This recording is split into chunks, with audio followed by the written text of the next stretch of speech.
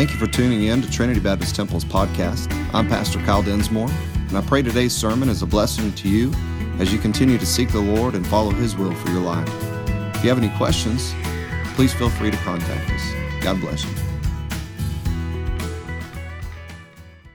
If you have your Bibles, if you'll turn over to Luke chapter 20, we are going to continue on in our study here. And I love this study. If you haven't been here with us all along the way, we've been walking through the book of Luke. And again, we looked at the question that Jesus asked His disciples, "Who do you say that I am?" They answered that He was Christ, the Son of the living God, which was the right answer. But that's a question that every single person on this earth has to answer is, who is Jesus to us? Who is He to us? And we've said along the way, He's either Lord of all or He's not Lord at all. And that's the difference between eternity in heaven and eternity in hell. That's a big deal. And so we've taken this journey with Jesus, gone verse by verse, and now we've come to a place where we saw Jesus face a very stressful situation. Religious leaders confronted Him, asked Him a question, and He used godly wisdom. Of course, He was God in the flesh, and so He used this wisdom to basically silence them. And so that's what we saw. We saw that God's wisdom is the only wisdom for us to rely on, and of course it comes from God. It comes through asking and seeking and fearing God.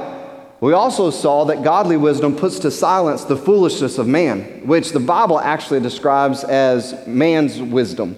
We say that we are wise in our own minds and our own lives, but man, we make a mess of things.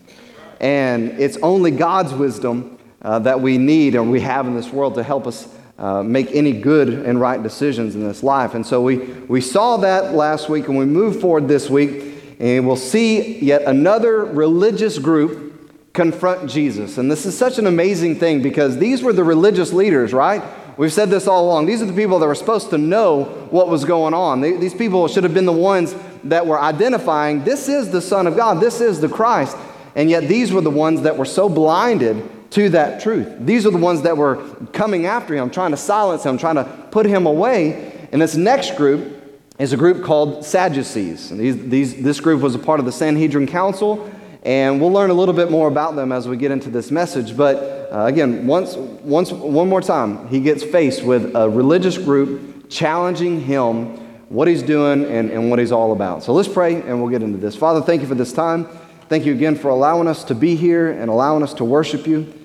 God, You are an amazing God. You are a good, good Father.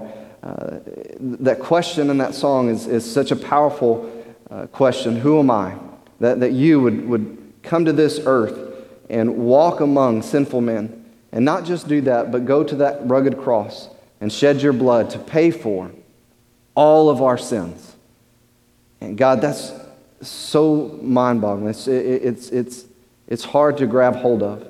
And Lord, I know that we may hear that on the surface and it may not mean much, but I know that moment, that second after we close our eyes in death and we see eternity for the first time, it'll hit us then. And so God, help us to have that mind now. Help us to have the understanding now of how important it is that You gave Your life for us and that we can live our life for You. And so, Lord, we pray that You'd bless now in this message. Just use me as a vessel. I pray the words that come from Your heart would just pour through my mouth. And Lord, that You would be glorified through it all. If there's someone here that's lost, God, we lift them up before You and ask that they would give their life to You this morning so that they can spend eternity in heaven with You. Lord, help us all to receive Your word and heed Your word. And we'll praise You for it. We ask all this in Jesus' name. Amen. Luke chapter 20, we pick up in verse 27. It says, "Then came to Him certain of the Sadducees, which deny there is any resurrection." Now I'm going to clear this up first before we get going into this. But this group, again, was a religious group. Two groups basically of the Sanhedrin, the Pharisees and the Sadducees. The Pharisees accepted the supernatural. They don't have any problem with that. But the Sadducees rejected it. They didn't believe that there was anything supernatural, and the resurrection fit into that. Somebody dies and they're going to rise again to life. No, we don't accept that. So that's this group. They were religious, but they rejected the supernatural. So Jesus was a major problem for them because He was doing all kinds of supernatural things, and He was teaching about the supernatural, those things that are from heaven. and those things to come. But he was specifically challenging them in this doctrine of the resurrection. Because again, this group had authority, they had clout, they had respect among the people, and their doctrine was spread that there is no resurrection. Once you die, then you're not going to be raised again. Jesus, again, was teaching completely opposite of that, saying that he would rise again after he was crucified. Because they rejected the resurrection, though, we're going to see that they weren't asking this question that we're about to see of Jesus in sincerity. They weren't asking Jesus because they really wanted to know what the answer was to this question. They were looking to make Jesus look like a fool in a very extremely hypothetical situation. You know, you've probably faced those in your life. Maybe it's come from your kids or grandkids, and they give you this really extreme hypothetical situation. Well, what if this, and this happened? Then would you let me do this? Or what if this, what would happen if this? Jesus is going to get faced with one of these extremely hypothetical situations, but I want you to remember again, because of where they stood in their belief system, in their hearts and their minds, they're not asking Jesus because this was important for them to know. They were trying to trap him. They were trying to make him look like an absolute fool among the people so they could say, see, here this guy is right here. He's not worthy to listen to. So look what happens in the rest of it. In verse 28, it says, they asked him, saying, verse 28, Master, Moses wrote unto us, if any man's brother die, having a wife, and he die without children, that his brother should take his wife and raise up seed unto his brother. So they are saying the law of Moses says that here's this guy, he's married, and he dies, but without having a child. It's therefore his brother's responsibility to take his sister-in-law, who is now a widow, marry her so that he can raise up children unto his brother in his brother's stead or his brother's honor. So here goes the scenario. There were therefore 7 brethren, 7 brothers. And the first took a wife, and he died without children. The second took her to wife, the second brother, and he died childless. The third took her in like manner, the 7 also, and they left no children and died. That's the extreme hypothetical situation. They all 7 brothers married this same woman. None of them had a kid. And so what's the question? Well, the woman ends up dying. They're all dead. No kids, no nothing. They all married her, though. Therefore, in the resurrection, whose wife of them is she? For 7 had her to wife. Now, I can imagine, sometimes when, I've shared this story before, when you think that you've really got something down, you're clever, you're about to make somebody look like a fool, you're gonna do something and it backfires on you. I told you all about that one time whenever I was at college, and we'd been worn out, and we were running 60-yard sprints, and the coach could tell that we were not giving our all. And so he stops the workout, and he says, all right, whoever wins each section, here's the catchers and pitchers, here's the infielders, here's the outfielders, whoever wins each time, you're done. You can stop running. And I was thinking, yes, clever. I've been kind of coasting the whole time, just staying in the middle of the pack, and because I was wore plumb out, and I thought, you know what? Here's my chance. I'm sick and tired of running. I've told you all before, I hate running. And so here we go. My mind, clever, here we go. I take off.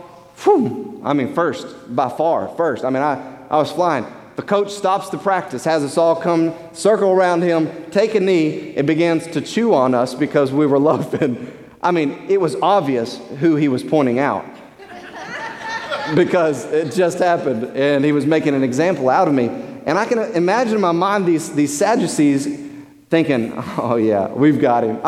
This situation, 7 guys marrying her and no kids, they're all dead. He's not going to have an answer for this. This is our opportunity. Just with that heart, just with that right there, gives us point number one. In your notes, fleshly hearts rob us from right relationships. Fleshly hearts rob us from right relationships. It was that intent of their heart. It was what was seated in their heart that robbed them of something so precious. Again, these Sadducees were so interested in their own agenda. They were so focused on what they wanted and getting what they wanted that they missed the precious opportunity to walk with God Himself in the flesh on this earth. Think about that. They were so saturated with, well, this is what I want. This is what we want. Well, this is what we believe. This is what we think. This is how it should go for us. So we're going to try to trap the Son of God. They didn't believe He's the Son of God, but they were trying to trap God in the flesh just so they could get their way, just so they could have what they wanted to have. And they missed this amazing opportunity. But the same is true for us today. We can get so focused and so enamored and so saturated with me, I, that we miss Him.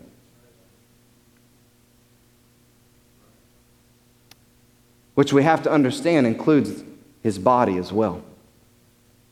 As I said before, many times people try to separate their relationship with Christ and the relationship in His body, but that's like trying to say that Christ is a bodiless God. You can't separate the head from the body, which the Bible says that Christ is the head of the body. And so to have this right relationship with God, this amazing relationship with God for us today, means that we have this precious opportunity to walk with Almighty God, but also have this this amazing fellowship with the body of Christ, the church. The sad thing is this: we can be acquainted with and we can be associated with, and I think even possibly be a Christian, yet still miss the precious opportunity of being intimate with Him and having that blood-bought, completely spirit-united, precious relationship with the body of Christ as well. Let's remember in our text, He was bodily here on the earth. God in the flesh walking on this earth. And the Bible tells us that He's still bodily here right now in the form of the church. That's the body of Christ. So to be driven by the old nature, the flesh, to have that intent, the fleshly nature driving us, therefore be saturated with me, saturated with mind, saturated with those things, is also to miss the blessing, not only to be intimate with God, but to be connected with the body of Christ. If you're not in right fellowship with the body, I want to challenge you right now. Make sure your heart isn't being driven by the flesh. It's amazing how this still works today. Two professing Christians, one church, same church. One is absolutely miserable. One walks away from messages absolutely empty, has nothing. Disgruntled with the pastor, disgruntled with the elders' leadership. One person. On the other side, one is absolutely fulfilled.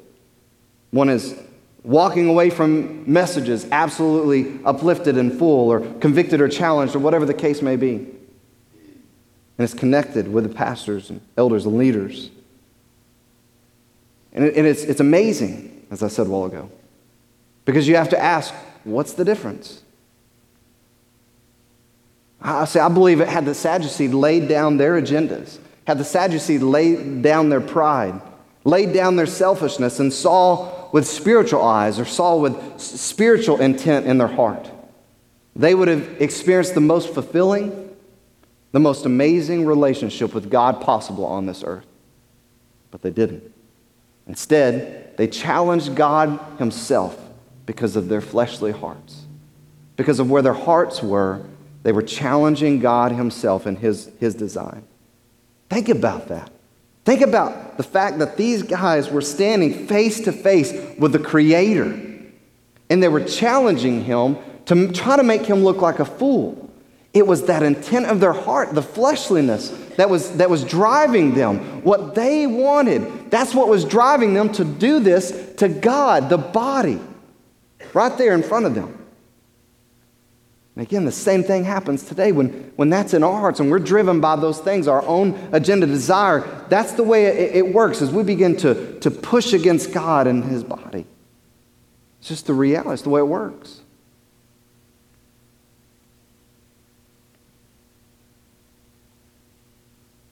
When you or I today begin to operate with fleshly driven hearts, it drives our decisions. It drives our actions. And we can really make a mess of things. So what guides the fleshly heart? What is it that's guiding us when we're operating in a fleshly heart? I believe two main things: sin and self. And they work hand in hand. Sin and self. What guides the spiritual heart then? When someone is not being guided by a fleshly heart, driven by a fleshly heart, what drives that person? What drives that spiritual heart? Love and the Spirit. Not self, but the Spirit. And not sin, but love.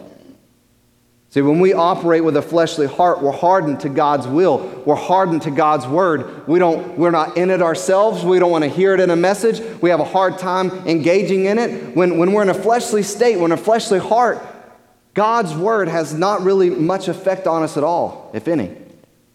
And in that state, please listen, because if you're not there, you may experience this one day, or maybe you've experienced it before. But in that state of that fleshly driven life, or fleshly heart driven life, we see negative. We hold grudges. We disconnect. We're pessimistic. We're critical. We go to extremes in the negative. And most of the time, we're miserable. If you've not been there before, then I want to encourage you to do everything you can do to try to avoid that place, because you are miserable in that place. When all you can see is negative and all you think about is critical thoughts and you're pessimistic and all that you're doing is going to the extremes in the negative. We already saw what fleshly wisdom looks like. In James chapter 3, I want to remind us, it says, "Who's a wise man endued with knowledge among you? Let him show out a good conversation," which means a good conduct or a good lifestyle, his works with meekness of wisdom. "But if you have bitter envying," here it is, "and strife in your hearts, glory not and lie not against the truth. This wisdom descendeth not from above, but it's earthly," which means fleshly. It's sensual, it's unspiritual, and it's devilish or it's demonic. And then the Bible says this: where envying and strife is, there's confusion and every evil work. For the child of God, that's a miserable place to be. And that's why I says, for the most part, you're miserable when you're being driven by the flesh. Now, it doesn't mean that your flesh isn't getting pleased. It doesn't mean that you aren't having those seasons of pleasing in your flesh. But they are just that, seasons of pleasing. You're not being fulfilled in your life. But on the other side, when our hearts are spiritual hearts and we're being driven by that spiritual heart, we're submitted to God's will. We're submitted to God's word. We're engaging it. And our lives look like this. We begin to operate in love. We forgive. We forbear. We're optimistic, yet realistic. We're gentle and kind, and most of the time, full of joy. That's what the spiritually full heart, that's what the spiritually driven heart looks like. James chapter 3, same one, it begins to explain what godly wisdom, someone being driven by godly wisdom looks like. It looks like this in verse 17. "But the wisdom that's from above is first pure, then peaceable, gentle, and easy to be entreated, full of mercy and good fruits, without partiality, without hypocrisy. And the fruit of righteousness is sown in peace of them that make peace." I want to read a chapter in the Bible this morning, because it gives us a great comparison, I think, between the two of what we're looking at this morning. And it's Ephesians chapter 4, so just bear with me. I'm just going to read through it. "I, therefore, the prisoner of the Lord, beseech you that you walk worthy of the vocation wherewith you're called, with all lowliness and meekness, with long-suffering, forbearing one another in love, endeavoring, making every effort," that's what that word means, "to keep the unity of the Spirit in the bond of peace. Because there's one body and one Spirit, even as you're called in one hope of your calling, one Lord, one faith, one baptism, one God and Father of all, who is above all and through all and in you all. But unto every one of us, even though we're all one, every one of us has been given a gift, or given grace according to the measure of the gift of Christ. Wherefore he saith, when he ascended up on high, he led captivity captive and gave gifts unto men. Now that he ascendeth, what is it that he also descended first into the lower parts of the earth? He that descendeth is also the same that ascended up far above all the heavens, that he might fulfill all things. And this is what he gave. He gave some apostles and some prophets, some evangelists and some pastors and teachers. Here's the reason why the gifts were given: for the perfecting of the saints, the work of the ministry, and the edifying of the body of Christ. Here's until when this is supposed to happen, till we all come to the unity of faith, to the knowledge of the Son of God, and to a perfect man, and to the measure of the stature of the fullness of Christ. You know what that says? That means that we are in this process of God making us mature and growing up in Him, coming closer together as we grow up in Him. That's what it's about.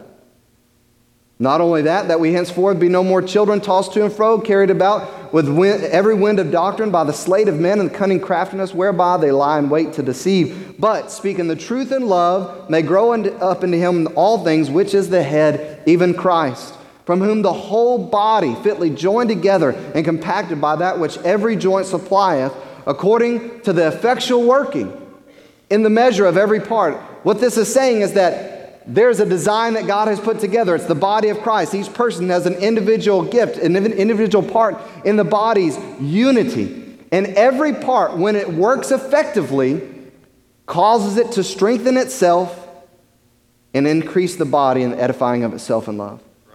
Verse 17, therefore, or this I say therefore, and testify in the Lord, that ye henceforth walk not as Gentiles walk, in the vanity of their mind, having their understanding darkened, being alienated from the life of God through the ignorance that's in them, because of the blindness of their heart, who being past feeling have given themselves over to lasciviousness, to work all uncleanness with greediness, but you have not so learned Christ, if so be that you have heard Him and have been taught by Him as the truth is in Jesus. That you put off concerning the former conversation, the old life, the old man, which is corrupt according to deceitful lust, and be renewed in the spirit of your mind, and that you put on the new man, which after God is created in righteousness and true holiness. Wherefore, putting away lying, speak every man truth with his neighbor, for we are members one of another. Be angry and sin not. Let not the sun go down upon your wrath, neither give place to the devil. Let him that stole steal no more, but rather let him labor, working with his hands the thing which is good, that he may give to him that needeth. Let no corrupt communication proceed out of your mouth, but that which is good to the use of edifying, that it may minister grace unto the hearers. And grieve not the Holy Spirit of God, whereby you are sealed unto the day of redemption.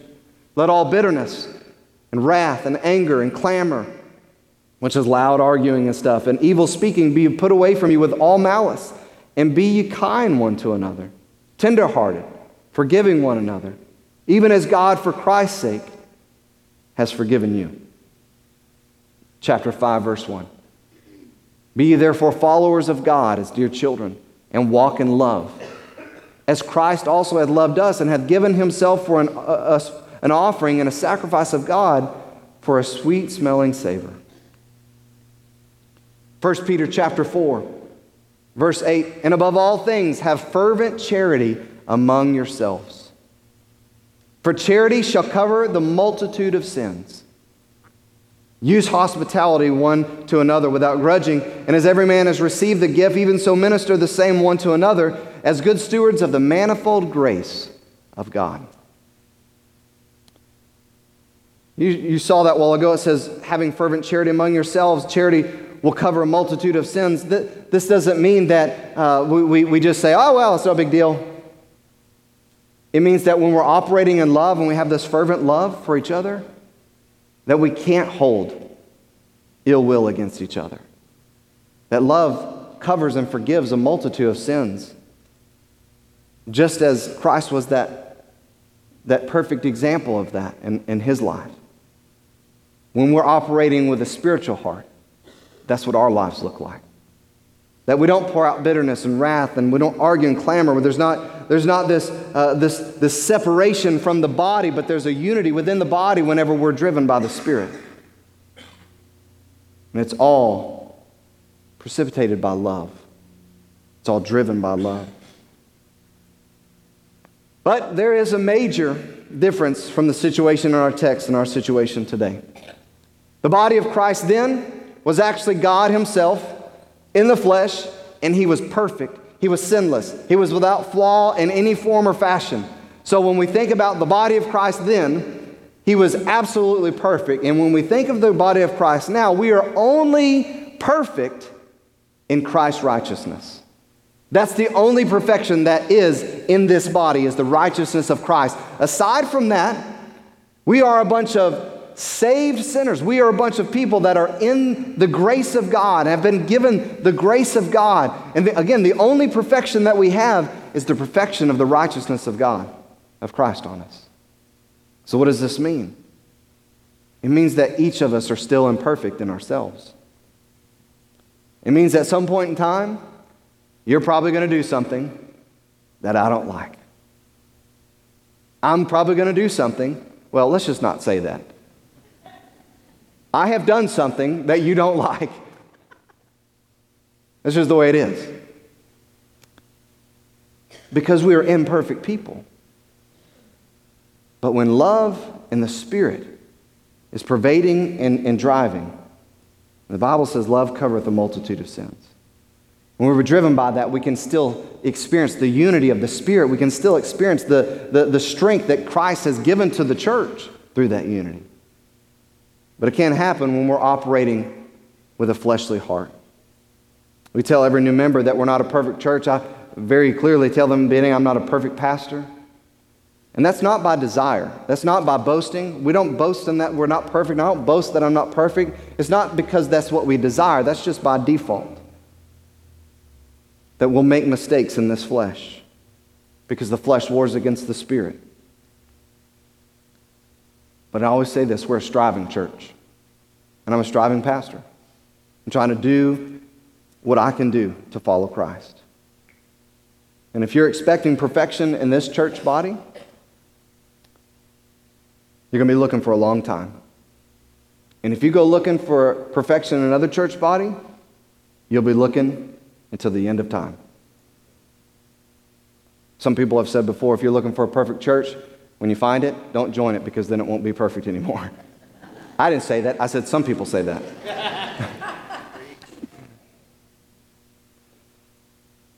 The reality is this, if we aren't daily focused on operating in this spiritual heart, if that's not what we're trying to do, deliberately seeking and operating in godly wisdom, through being saturated with His Word and submitting ourselves to His will, here's the truth. Please listen. We can get to a bad place really fast.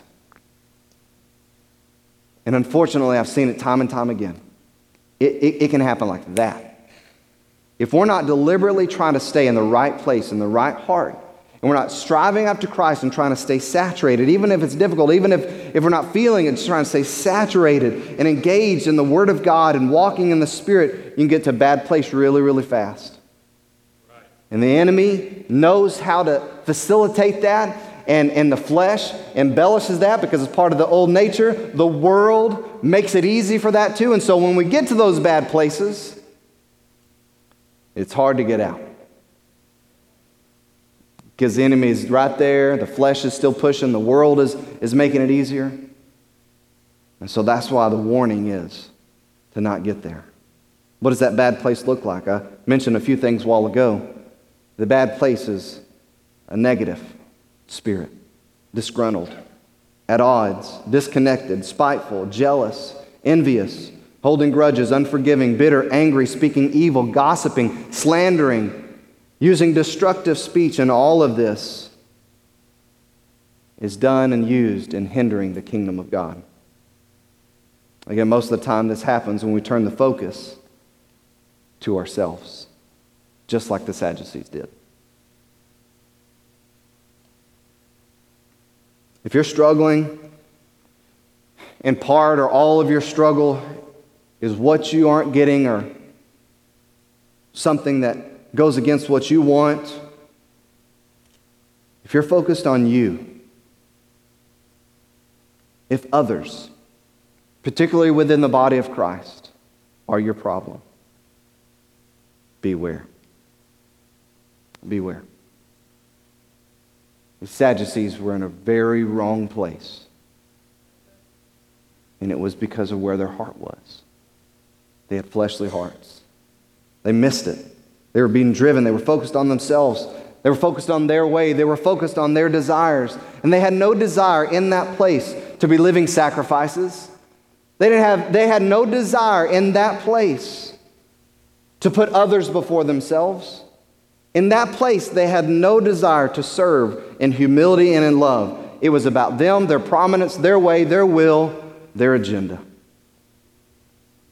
Again, they had their beliefs. They had that pattern. They had that agenda. They had all that there. And when Christ and His program, His preaching, His kingdom, His following challenged all of that in their life, they aggressively challenged Him with this extremely hypothetical situation.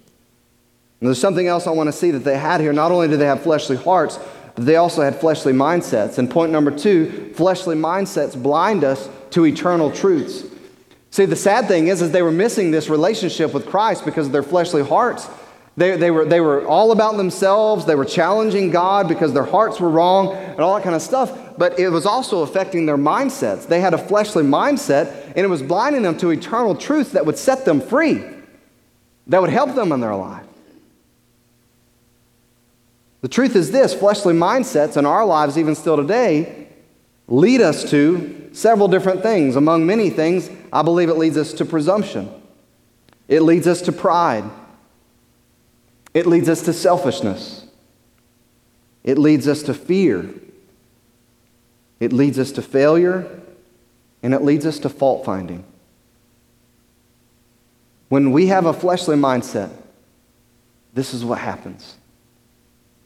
Again, we become selfish. We become prideful. We lift ourselves up.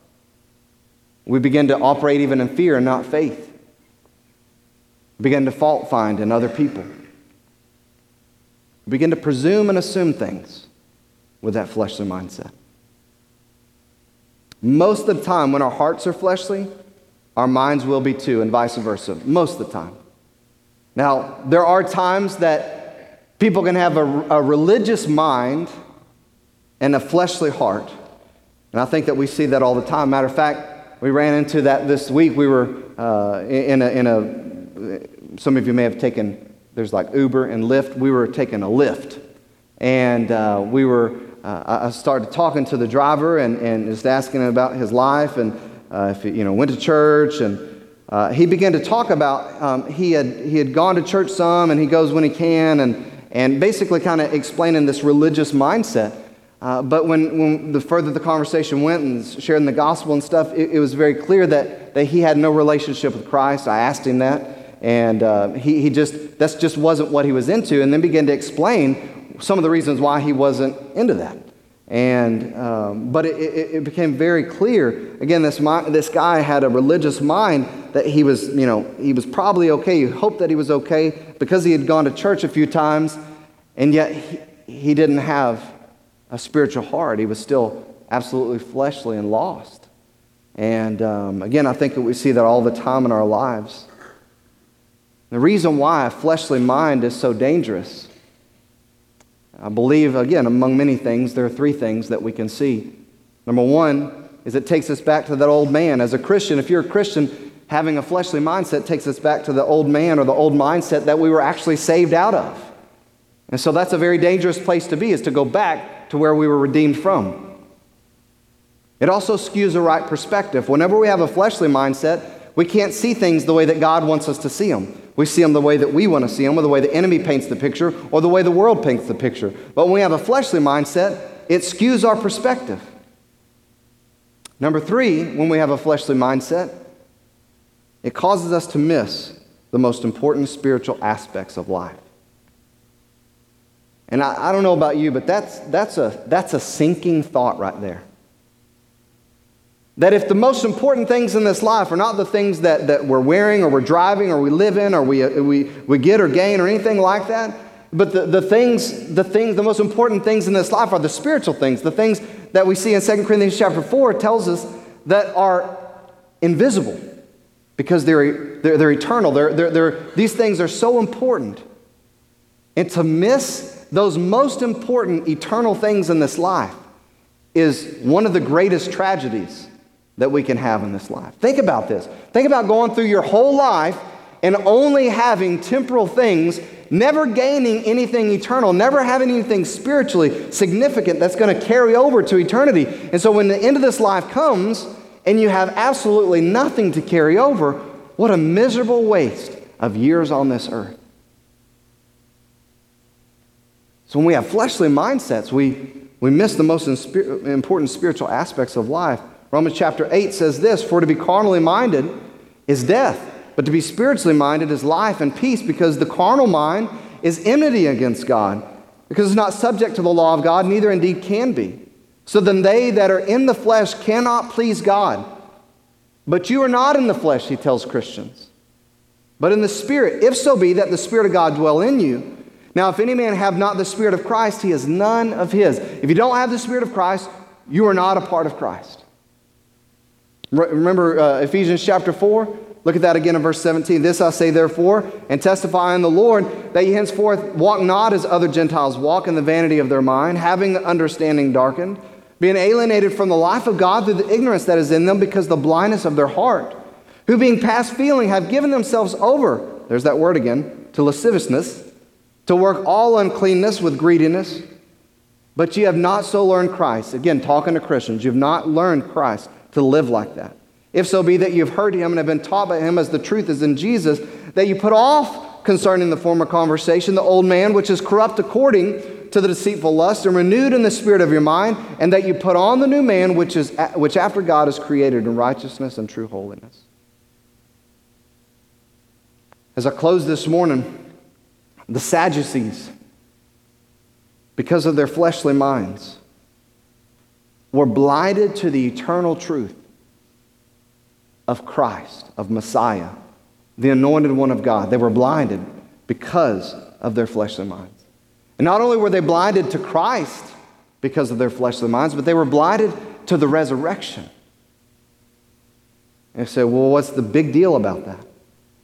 Because they were blinded to the resurrection, they would be robbed of the resurrection. They wouldn't experience it. What does that mean? That means eternal hell. It means eternal hell. Not 1,000 years in hell, not 1,000,000 years in hell, but eternity in hell. This is the only shot we have. This is the only life we have. This is the only opportunity we have, number one, to enter into a relationship with Jesus Christ through faith. It's the only opportunity we have to get it right, to make sure that we go to heaven when we die. One shot. And in that same vein, this is our one shot to walk with spiritual minds and walk with spiritual hearts and grasp the eternal truths and grab the most important things of this life. It's our only opportunity in this life to grab that.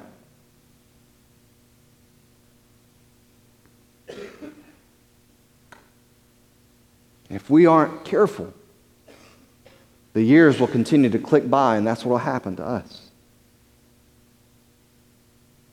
If someone is set against the Lord and His church, as the Sadducees were set against Him, there's a real concern about the state of their heart and their mind. They say, why? Because the truth is this: you can't be absolutely for something and absolutely against something. You're either all for it or you're against it. Jesus said that. You're either with me or you're against me. That's what those are Jesus' words.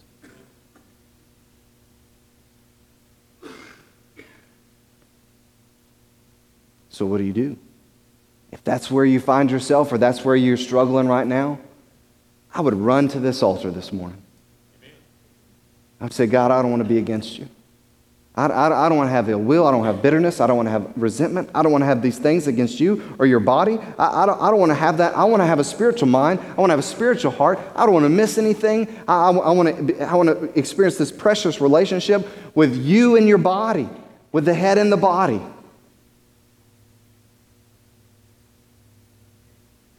My question is to us Christians. If you find yourself bordering on where the Sadducees, and you got to be completely honest about it.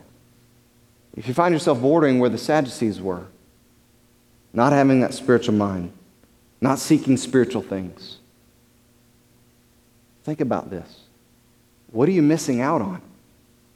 And I know in a fleshly state, a fleshly heart, a fleshly mind, it's hard to grab the value in that. I completely understand that. I get that. It's hard to say, I don't really care. I don't know that I care what I'm missing out on in this place. That's the real fleshly feeling. But if you find yourself there, make a move. Come to God and say, Lord, I'm sorry. I don't want to miss out. I'm feeling like I don't care, and that's wrong. I should be engaged in you and engaged in the body. I should be engaged in the eternal work, and I'm not, God. I'm missing something. And so I encourage you to do that. Because along with that comes all kinds of blessings. All kinds of blessings. I can't explain. I couldn't, the time wouldn't allow to talk of all the blessings that comes along with engaging in a relationship with Christ and His body. Loving Him and loving the body. It's amazing. So if you find yourself not in that place, I encourage you to come this morning. Say, God, change me. Change me. I find myself similar to where the Sadducees were, and I don't want to do that. I don't want to have a fleshly heart and a fleshly mind.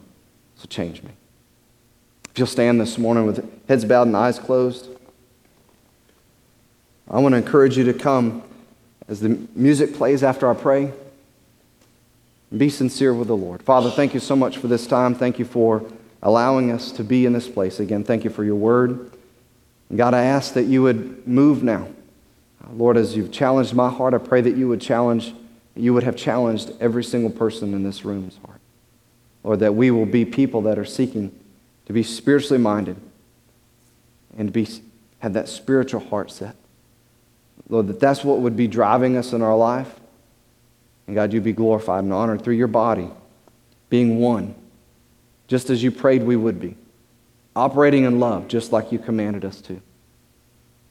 Lord, being effective for your kingdom because we're empowered by your Spirit. And Lord, if there is someone here today that has rejected you, they've never accepted your Son as their Lord and Savior, I pray they would understand this morning what we've said, that your word is very clear that if a person leaves this life without accepting Jesus Christ as their Lord and Savior, and they're going to spend eternity in a place that's reserved for your enemies, for Satan and his angels. The Bible tells us it's called the lake of fire. Lord, I pray if someone's here and they're like that they would come to this altar this morning and they would say, what do I have to do to be saved? God, today would be the day of salvation for them. I ask you to just move now in this invitation. We'll praise you for it in Jesus' name. Amen.